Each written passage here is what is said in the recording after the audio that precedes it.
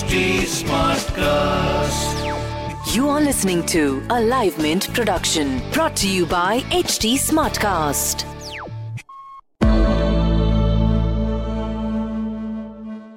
Hello and welcome to Mint. I am Nasreen Sultana and this is All Things Markets. As we are just in the middle of the earnings season, it's the right time to do a check on how the earnings season have panned out.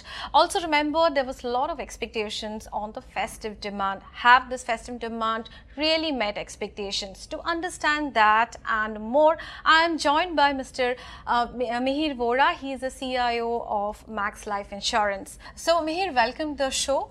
So far, what has been your reading of the earnings so far? Hi Nasreen. It's been an interesting season, I would say. On the 20th of September, when the government announced the corporate tax cuts, there was a lot of euphoria. Right. But after that, there was a spate of negative news and the markets really came down and the expectations kind of came down. So when the earnings season kicked off, there was a bit of a mixed expectation. But the good thing is so far, the results have been not too bad. If you look at some of the segments like banking and financials, automobiles, the numbers actually have been as good or a little better than expected, I would say. Of course, only half the results are out yet. We have some time to go. But overall, I would say that the season has been okay. As you said, it's a mixed bag. Is it only because companies are paying lower tax now after the corporate tax was reduced? Or is it real growth that we are seeing? Because this was not the sentiment when we started the September quarter. Yes. So far, the positive surprises have not really been on the top line.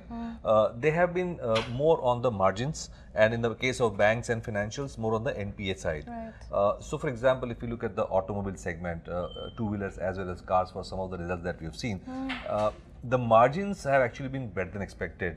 In cars specifically, we had been observing that there were a lot of discounts being given out over the last few months, and those were expected to eat into the margins. So while we have seen some reduction in margins, what has happened is that the companies have actually been able to manage costs better, and because of the global fall in commodity prices, the raw material costs actually have reduced. Right. So to that extent, the margins in automobiles have been a bit better than expected. On the banking side, there was a fear of some more corporate oriented NPAs coming into the system, which has not materialized, at least for the first few large banks that have announced the results so far.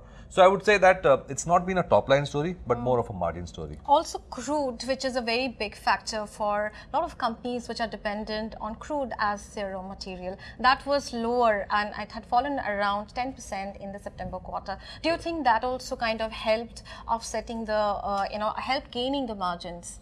Yes, that was more visible in the probably the FMCG companies, where they use a lot of plastic-based material for packaging, and to some extent in the paints industry that is expected. Yes. Another big question that we all have been facing is the slowdown in the economy, mostly in the demand side. What is your channel checks saying? Is the festive demand as expected, as much as it was expected? The automobile numbers seem to be better than expected. Probably even on the paints side, the demand has been better than expected in the Diwali season.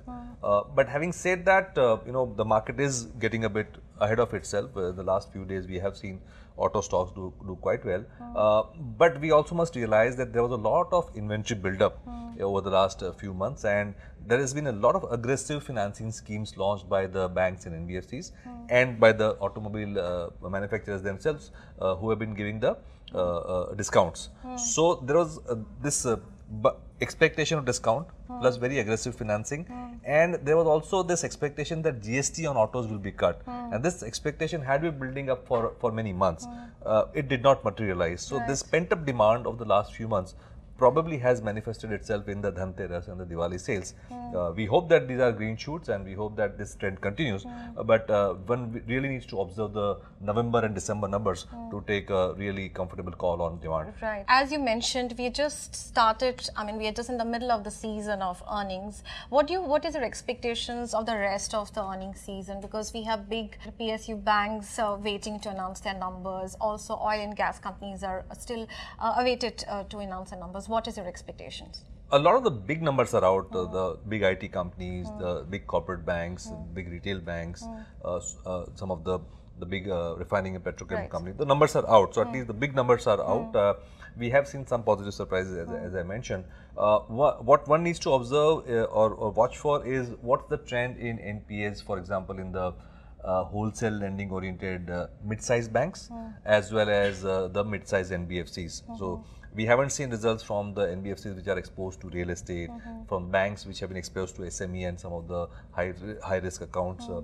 We also need to see how the treatment of some of the housing finance companies which are under stress goes in the bank balance sheet. So I think the next half of the results is probably going to be much more of a mixed bag, and the positive surprises may be less than the negative surprises there. Right. Any comment on the telecom sector? So the sector continues to be under stress, and so this is a sector which is important not only from the consumer point of view, but also from the banking point of view, because if the demand of the government or the ruling of the Supreme Court is to be obeyed, then the telecom companies will have to shell out a lot of money in the next few months, which probably will be a difficult ask. So we need to really be worried about the banking system also, apart from the consumer angle. So September quarter, as you were saying, it's a mixed bag. What is your outlook for the FY20 earnings? We have still 2 more quarters to complete this year.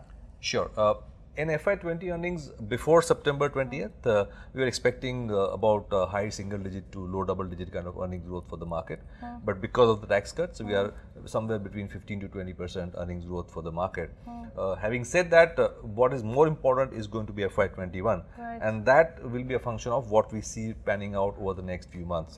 If the consumer demand does pick up, as we have seen in the last couple of weeks, then you might see another 15% growth for FY21 also. That would be our base case to start with.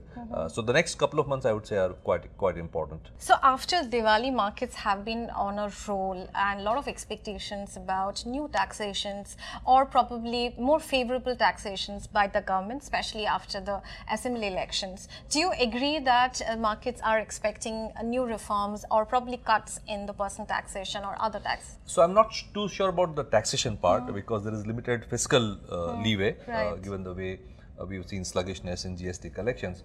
But definitely there are 2 positives which have emerged in the last 1 month. One is that directly or indirectly there is clear acknowledgement that there is a slowdown. There is also acknowledgement that this slowdown needs to be addressed by structural measures, not only counter-cyclical measures like increasing the fiscal deficit. And the corporate tax cut was a big event, and my guess is that a strategic divestment of PSUs, further rationalization of, say, capital gains tax, not so much on the personal income tax level, but say the capital gains tax for LTCG kind of for investors could be some of the options that the government would be looking at, because these are steps which will not have big fiscal impact, but a lot of sentimental impact for local as well as global investors. And right now what we need is the animal spirits in the market and the animal spirits of the business community to come back to the economy. So I think these steps of privatization, etc., will go a long way in bringing India back into the spotlight for investors. Right. On that note, thanks a lot for talking to us. Thank you. So there's a lot of expectations build up for the next 2 quarters of FY20. But as Mihir says that it's FY21 which is more important as far as earnings go. So far in the September quarter, earnings have been mixed, but there are a lot of companies which are yet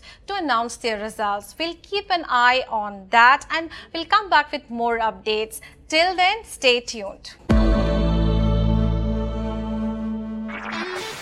This was a Live Mint production brought to you by HT Smartcast. HT Smartcast.